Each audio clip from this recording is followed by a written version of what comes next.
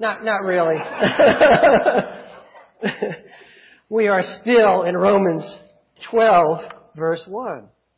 But don't you sometimes wish that the preacher, not ours, would kind of rip some pages out of his sermon and throw them into the congregation? No such luck today. I have a backup. So anyway, we are still preaching on Romans 12:1 for the third Sunday in a row. And next week, we'll be covering, you guessed it, Romans 12:1. In fact, we'll be spending 10 weeks on the first 2 verses of Romans chapter 12. This has got to be important. And I guess we better read these first 2 verses of Romans 12.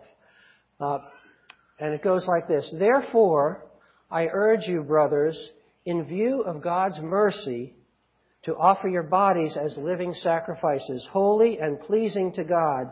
This is your spiritual act of worship. Do not conform any longer to the pattern of this world, but be transformed by the renewing of your mind. Then you will be able to test and approve what God's will is, His good, pleasing, and perfect will. Why did Dave Silvermail map out 10 weeks of sermons to cover these 2 verses? And why does James Montgomery Boyce devote 10 chapters and 80 pages of his commentary on Romans to Romans 12, 1 through 2?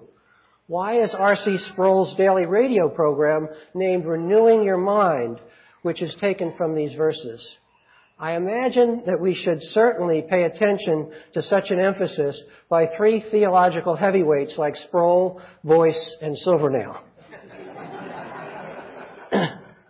Why is Romans 12, 1 through 2 such a significant passage? The first reason is that it is the pivotal passage in the book of Romans where Paul transitions from the deep theological teaching of the first 11 chapters to the implications, to the consequences, to the practical applications of this teaching. It's like reaching the peak of a mountain ridge after a long, hard climb. We look back down the mountain at Paul's explanation of why things are the way they are, and we look forward over the panorama ahead to see the way we should go. Romans 12, 1 through 2 is a vantage point that connects theology and its practical applications. But the second, more important reason for examining these verses so closely is that they are a key that unlocks the secret for transforming theory into action. Let's see how good a detective you are. Can you identify the key that enables us to put our faith into action? I'll give you 2 scriptural clues, which I'll project up on the screen. Hopefully.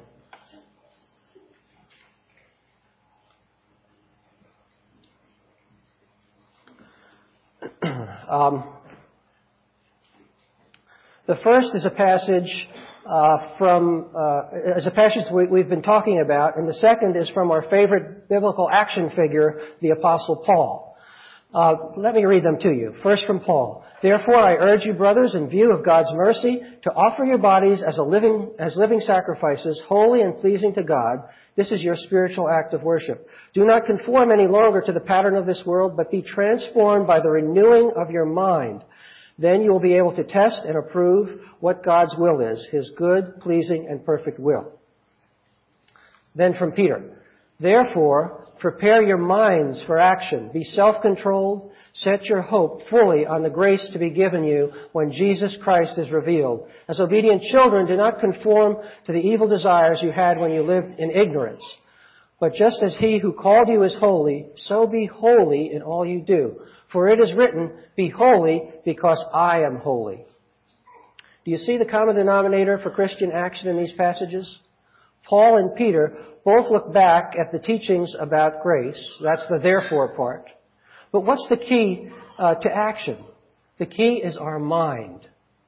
Our minds must be changed by God. When our minds are renewed by comprehension of God's love, we are not merely nudged, we are transformed.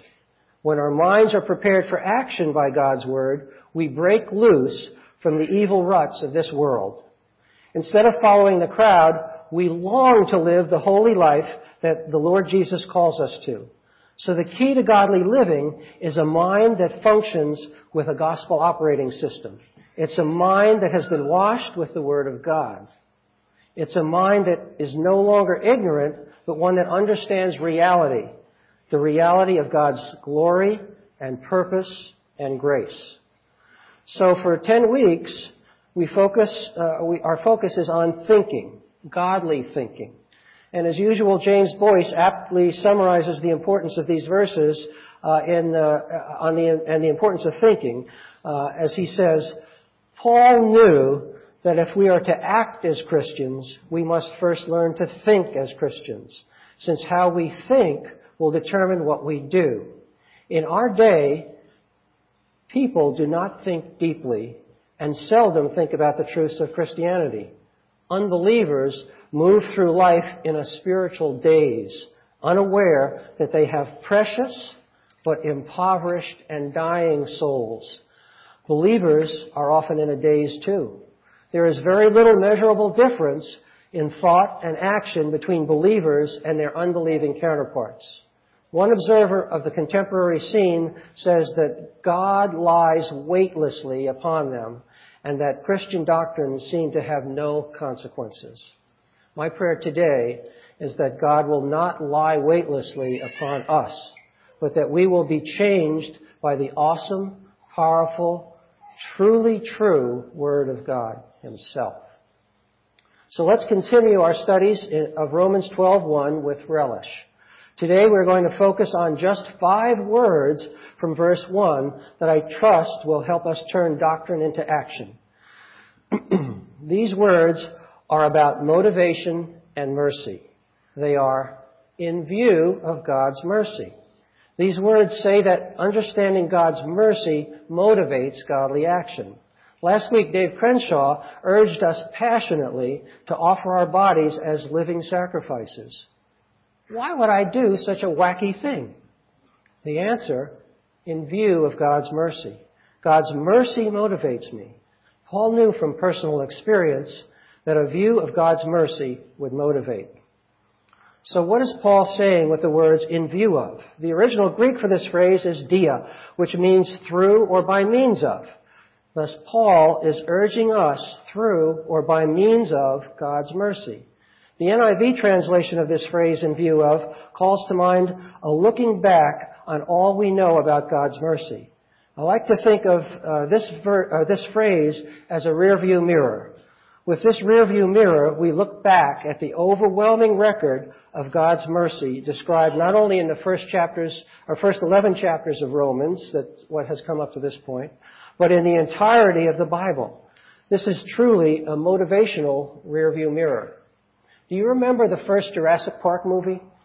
One of the highlights for me was the Tyrannosaurus Jeep chase.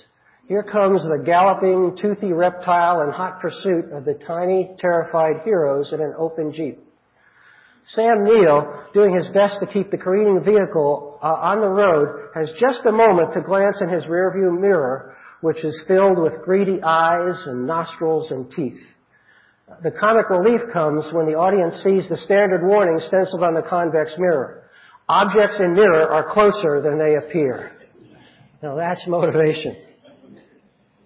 But the Apostle Paul's rearview mirror is not one that motivates by fear, nor is the motivation self-interest. Remember that Paul is talking to brothers, fellow Christians who have been saved by grace and trust in Christ's righteousness, not their own. They need not be motivated to try to save themselves. Neither is the mirror filled with guilt. As Paul says in Romans 8:1, therefore there is now no condemnation for those who are in Christ Jesus. What a freeing truth.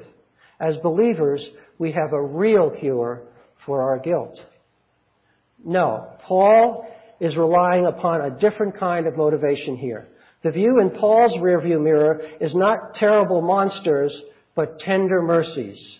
As we might expect from a gracious and loving God, He works all things together so that we are motivated to serve Him not out of fear or greedy self-interest or guilt, but rather out of gratitude for who He is and what He has done. Brian Chappell, who has a long time been president of Covenant Theological Seminary, which is our denomination's training ground for pastors, sums it up this way.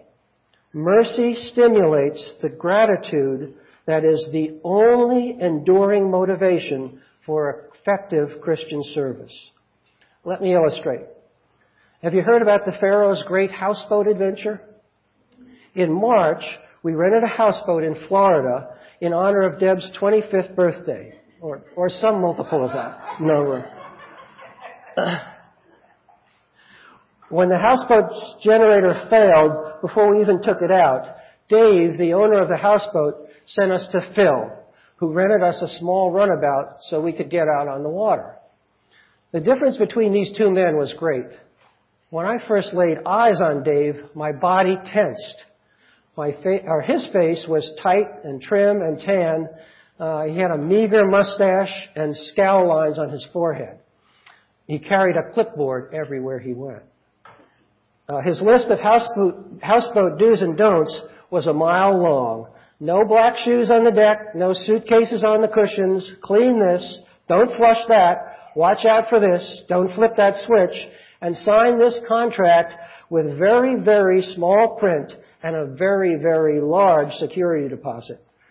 Scratch the propeller and you bought it. And by the way, the replacement cost of the boat was $139,990 and some odd cents, just so we knew in case we wrecked it. We grudgingly took care of the houseboat. On the other hand, Phil greeted us with a warm smile. He had a Santa Claus beard and a physique to match. And with a relaxed wave of the hand, he said, "That's your boat." He asked us about our family and told us about his sick cat. He gave us some safety instructions because he didn't want us to hurt ourselves, but he said not to worry if anything happened to his boat. Several times during that week, I called him with boneheaded questions, which he answered with grace and patience. The day I was due to return Phil's boat, I killed the battery by leaving the bilge pump on. I called Phil and told him I'd have to return the boat a day late, and then went down to the auto parts store and bought a replacement battery. I returned the boat to Phil the next day, expecting that by now he'd be fed up with his flaky tourist. Instead, he apologized for the trouble I had had with the boat. And when he found out that I had replaced the battery, instead of charging me for an extra day, he reached into his pocket and pulled out $62 in cash to pay me for the battery that I had ruined. Needless to say, I would do anything for Phil. And I've been recommending Aquanuts in Fort Myers, Florida to anyone I meet. By the way, in the Poetic Justice Department, the lawyer that rented the houseboat next to ours that also belonged to Dave is suing Dave for misrepresentation. This story about Dave and Phil is a model for how, on the one hand, it is burdensome living under the requirements of the law, but on the other hand, delightful even to present our bodies as living sacrifices out of gratitude to a loving, gracious, and merciful God. In view of God's mercy, the immoral woman wet Jesus' feet with her tears, wiped them with her hair, kissed them, and poured perfume on them. In view of God's mercy, Stephen prayed for those who stoned him, crying out, "Lord, do not hold the sin against them." And mercifully, God answered Stephen's prayer and forgave Paul for his part in Stephen's death, so that in view of God's mercy, Paul and Silas could sing hymns at midnight after being severely flogged and thrown into prison. And then they willingly extended God's mercy to their own jailer. Lastly, tradition says, in view of God's mercy, every disciple except John went to his death for faith in Jesus. That's true motivation. I hope we have a sense of the kind of motivation Paul conveys with the words "in view of." Let's keep our motivational rearview mirrors focused on God's mercy. That brings us to the second part of our subject today, mercy. What is mercy? If you're like me, you have a kind of a sense or a vague notion of what mercy is all about, but you could use a little focusing on the meaning of mercy. A good start might be to pull out the old American Heritage Dictionary, where we'd find the following definition. 1, compassionate treatment, especially of those under one's power, clemency. 2, a disposition to be kind and forgiving. 3, something for which to be thankful, a blessing. 4, alleviation of distress, relief. Another thing that's even more helpful, if you have time, is to pull out your Bible and look at how the Lord describes mercy. With the help of Bible software, in a matter of seconds, you can discover all 151 specific references to mercy in the NIV translation of the Bible. The number alone gives a sense of the importance of mercy in the Scriptures. I had a great time examining each of these passages to come up with my own understanding of what biblical mercy is. The biblical concept reflects all of the dictionary definitions in a single rich concept of mercy. Using this approach, mercy might be summarized as overwhelmingly compassionate treatment by one who is powerful, kind, caring, and forgiving toward one who is helpless and in deep distress, resulting in rescue and profound gratitude. I think that the difference I see between the dictionary definition of the biblical sense of mercy and the biblical sense of mercy is the personal warmth of the merciful one and the profound depth and richness of the mercy itself. It seems that God always adds abundant life to anything in this world, even the definition of a word.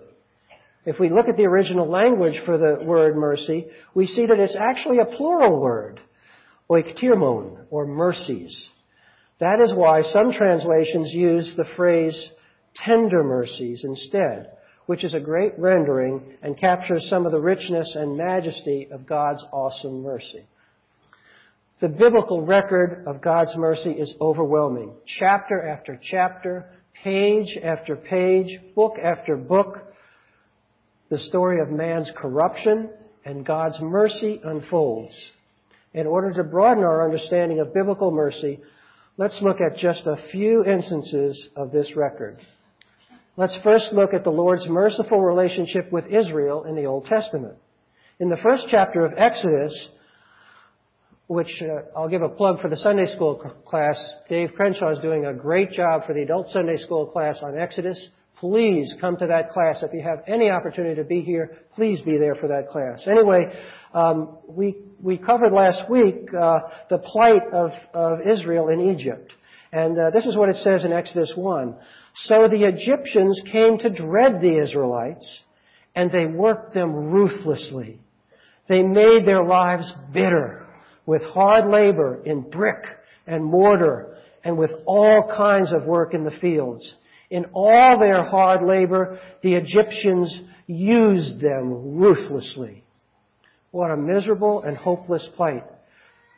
God's response to the travail of His people drips with mercy and grace. Here's what He says.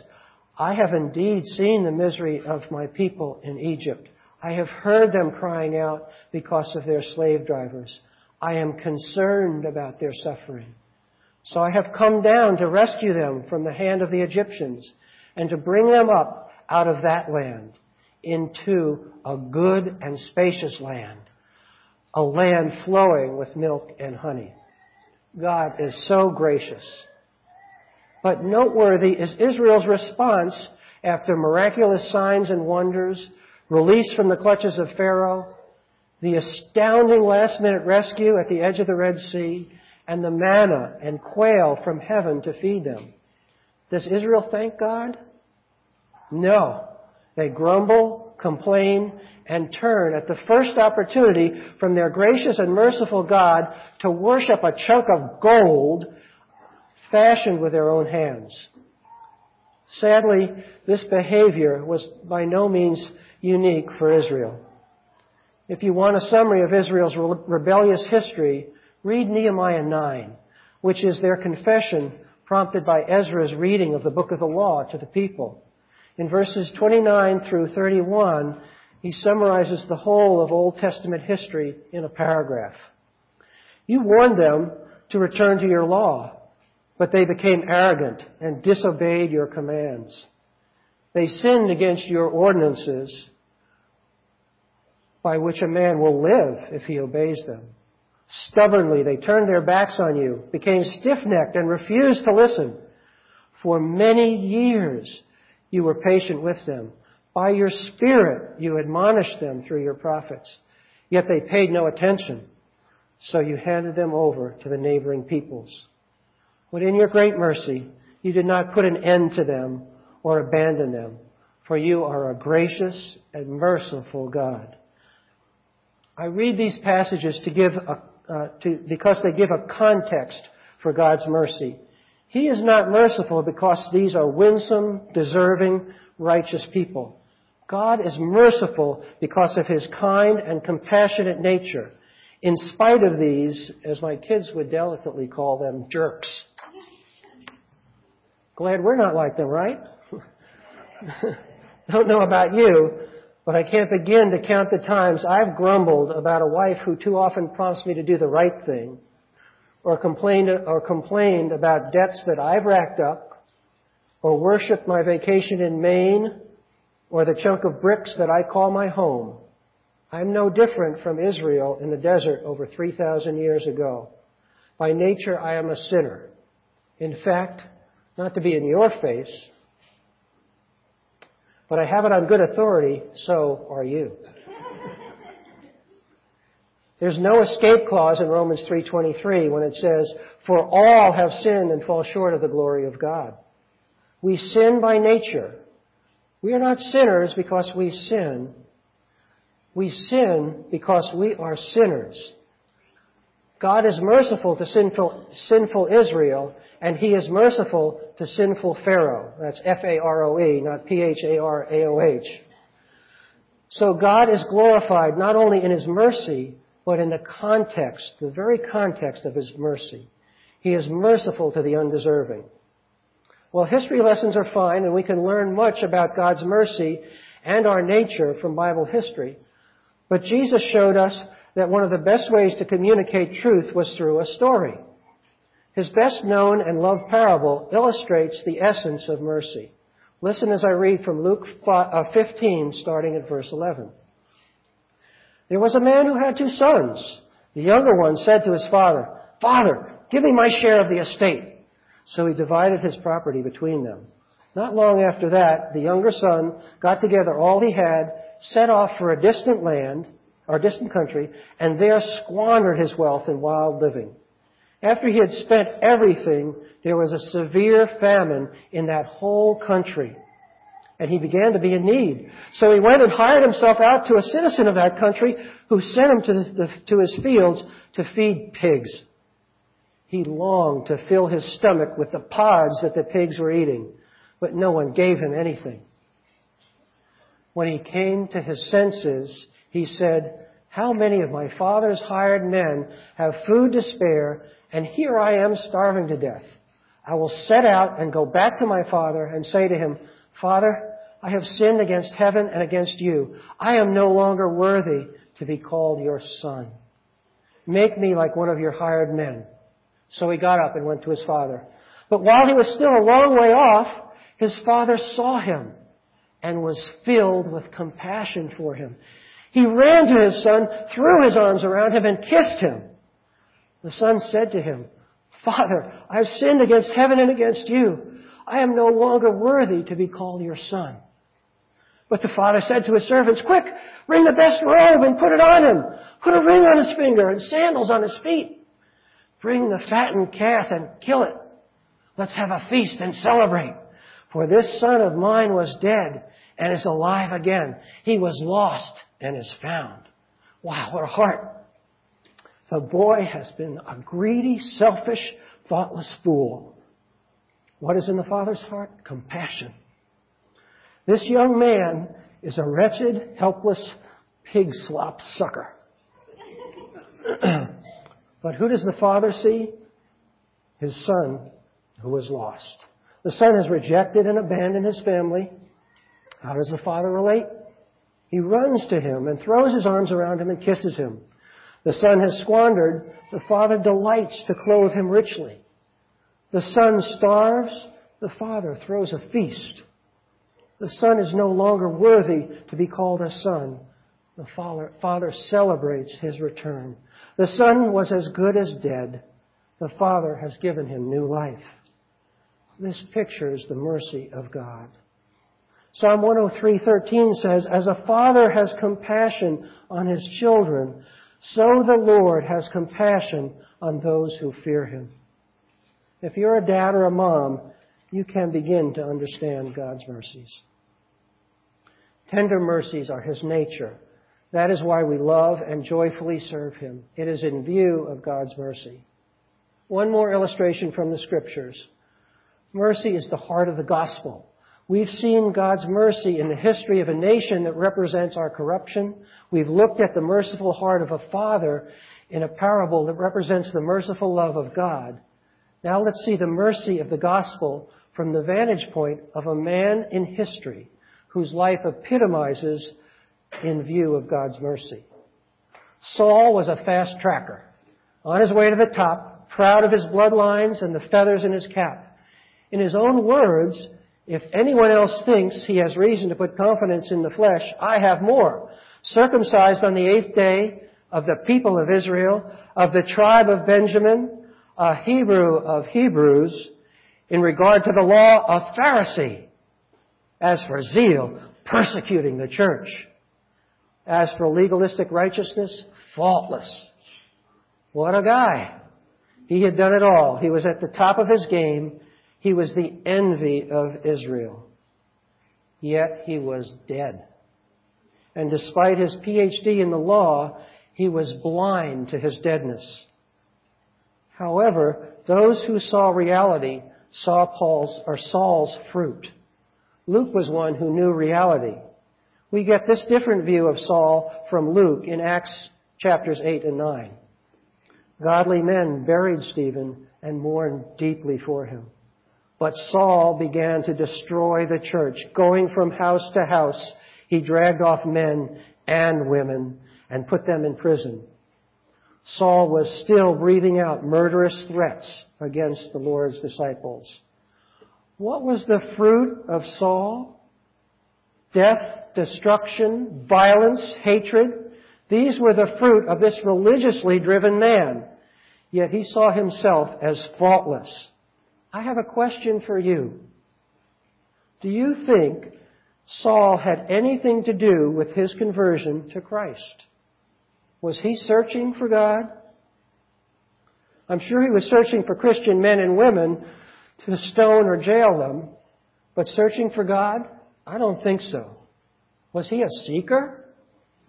He was a Pharisee, the most zealous, learned, and knowledgeable of all the Jews. He knew the Scriptures. He was seeking to know, or was he seeking to know the Jesus he was blaspheming? I don't think so. Did he have that 1% of virtue, that island of righteousness that enabled him to respond on his own to the gospel message of Stephen? I don't think so. The only island Saul had was the pile of clothes that he guarded while a sea of stones broke Stephen's body.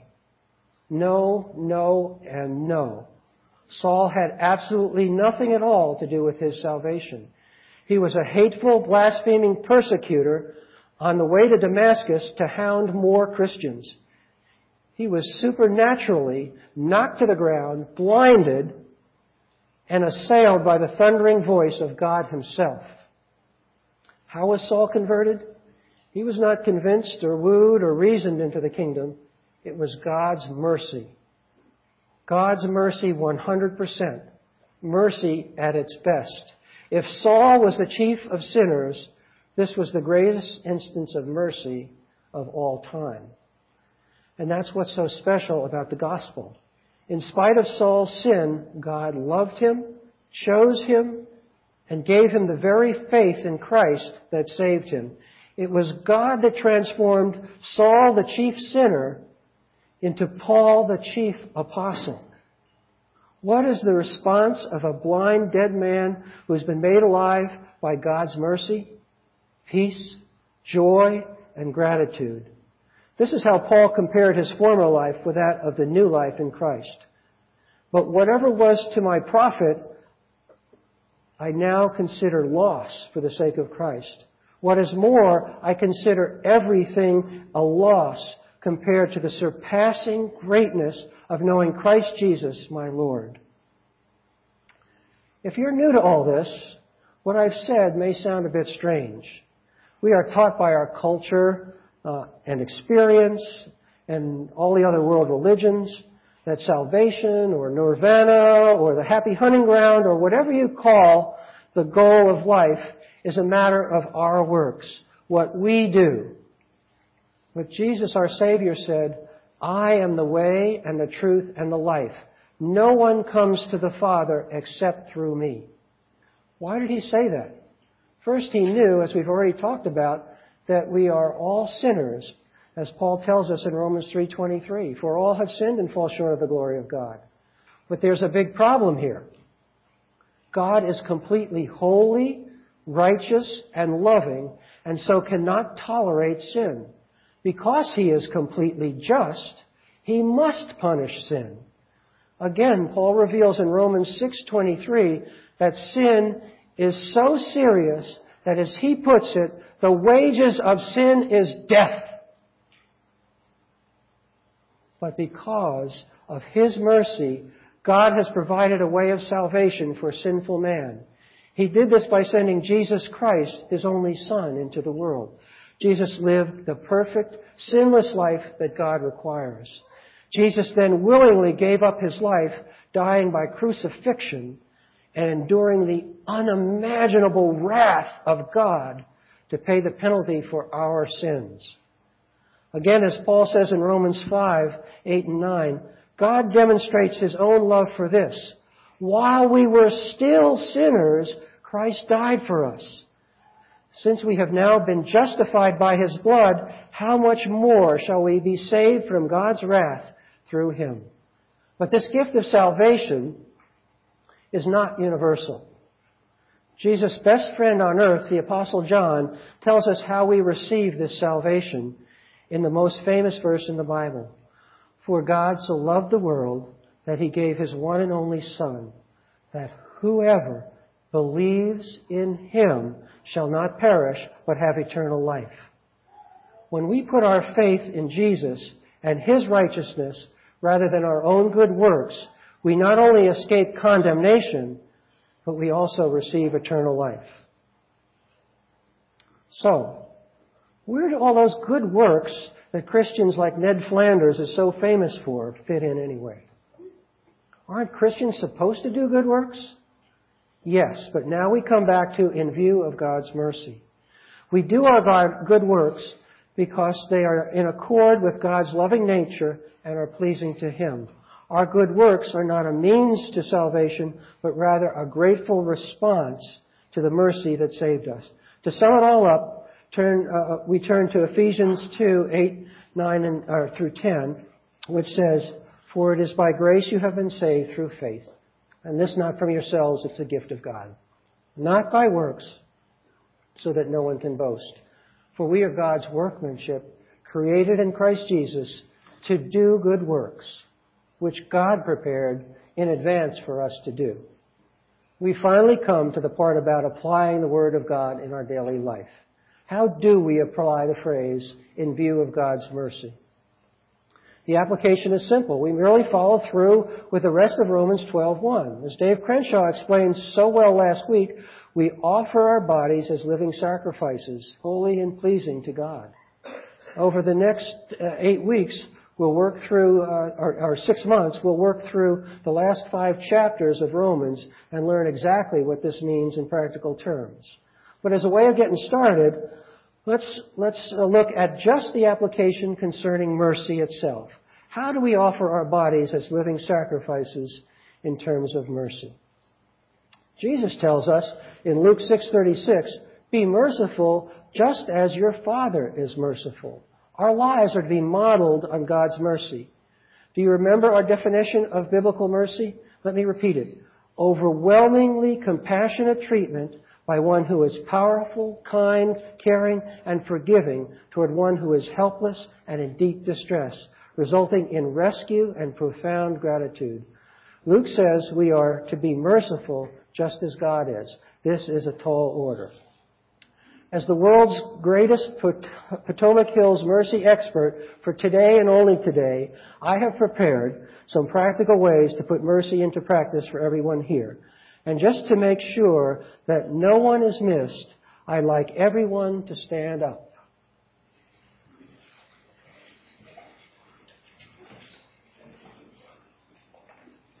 Okay, as I call your group, you may sit down. If you are 12 years old or younger, please sit down. I have advice for you in a minute. Johanna, stand up. Although this would apply to you. You listen for this one too. If you are a teen or college age, you may sit down. You're covered too. If you're single, I have advice for you. You may sit down. If you are a husband or a wife expecting children or without children, you may sit down. Advice is coming your way too. If you are a parent, please sit down. And if you're still standing, you're completely unique. We'll pray for you. Okay. On to the practical applications of mercy. Listen for your group. Let's start out with the kids. This is only for the kids 12 and under. And Johanna.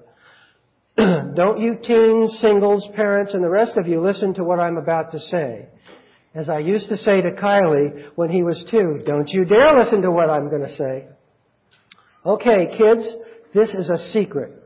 Remember how I told you someone who is merciful is powerful? You are very powerful. You have the power to make your parents completely miserable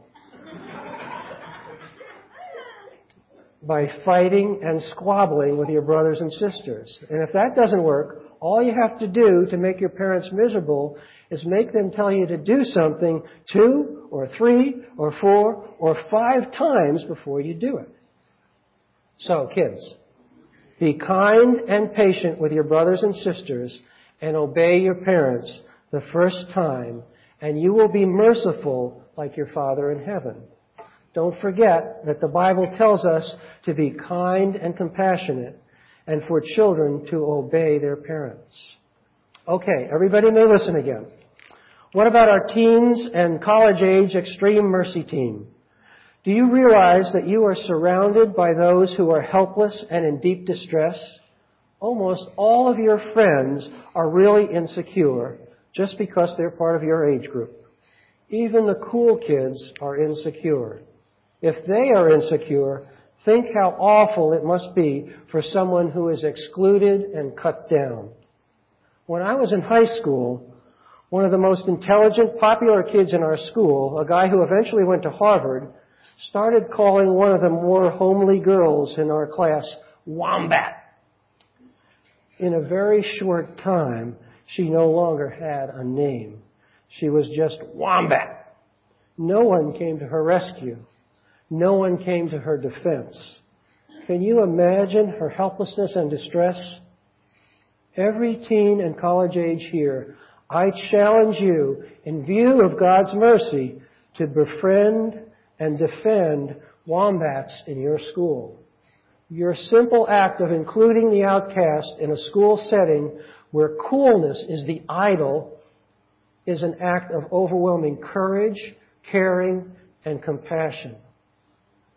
Jesus talked to the moral reject at the well, ate with despised tax collectors, and touched the disgusting lepers. As we sit here this morning, I challenge you again to think right now of a wombat in your school or neighborhood. How can you befriend and include this person created in God's image? This summer, I challenge you to love a wombat. Teens and college age, by virtue of your youth and talent and energy, I will give you one more challenge. Do you know that 90% of Christians come to Christ by the time they leave your age group? Most of your friends who will ever come to Christ will do so, or will do so while you know them in high school and college. God elects and God opens the hearts so that we may have faith, but He uses Christians and their witness and the Scriptures to bring them to faith. The greatest act of human mercy I ever received was when my younger brother shared the gospel with me, and God used his witness to rescue me from eternal death and misery and grant me eternal life through Christ. Today I am eternally grateful to my brother for sharing the gospel with me. I was ripe for conversion at the end of my college years. Jesus talked about the fields being white for harvest. Your classmates and friends are more white for harvest than any other group I addressed this morning. I challenge you to show them mercy by sharing the gospel in love and language they can relate to. All right, now singles. Those of us who are married tend to be constrained by our responsibilities as spouses and parents. And while I realize that some singles are even busier than the ball and chain set, I mean those who are blissfully married, you are, nevertheless, much more the captain of your own ship. You often have greater flexibility in the ways you can offer your bodies as living sacrifices. How does mercy apply to you? Could it be that God is calling you during your time of singleness to minister to the truly helpless?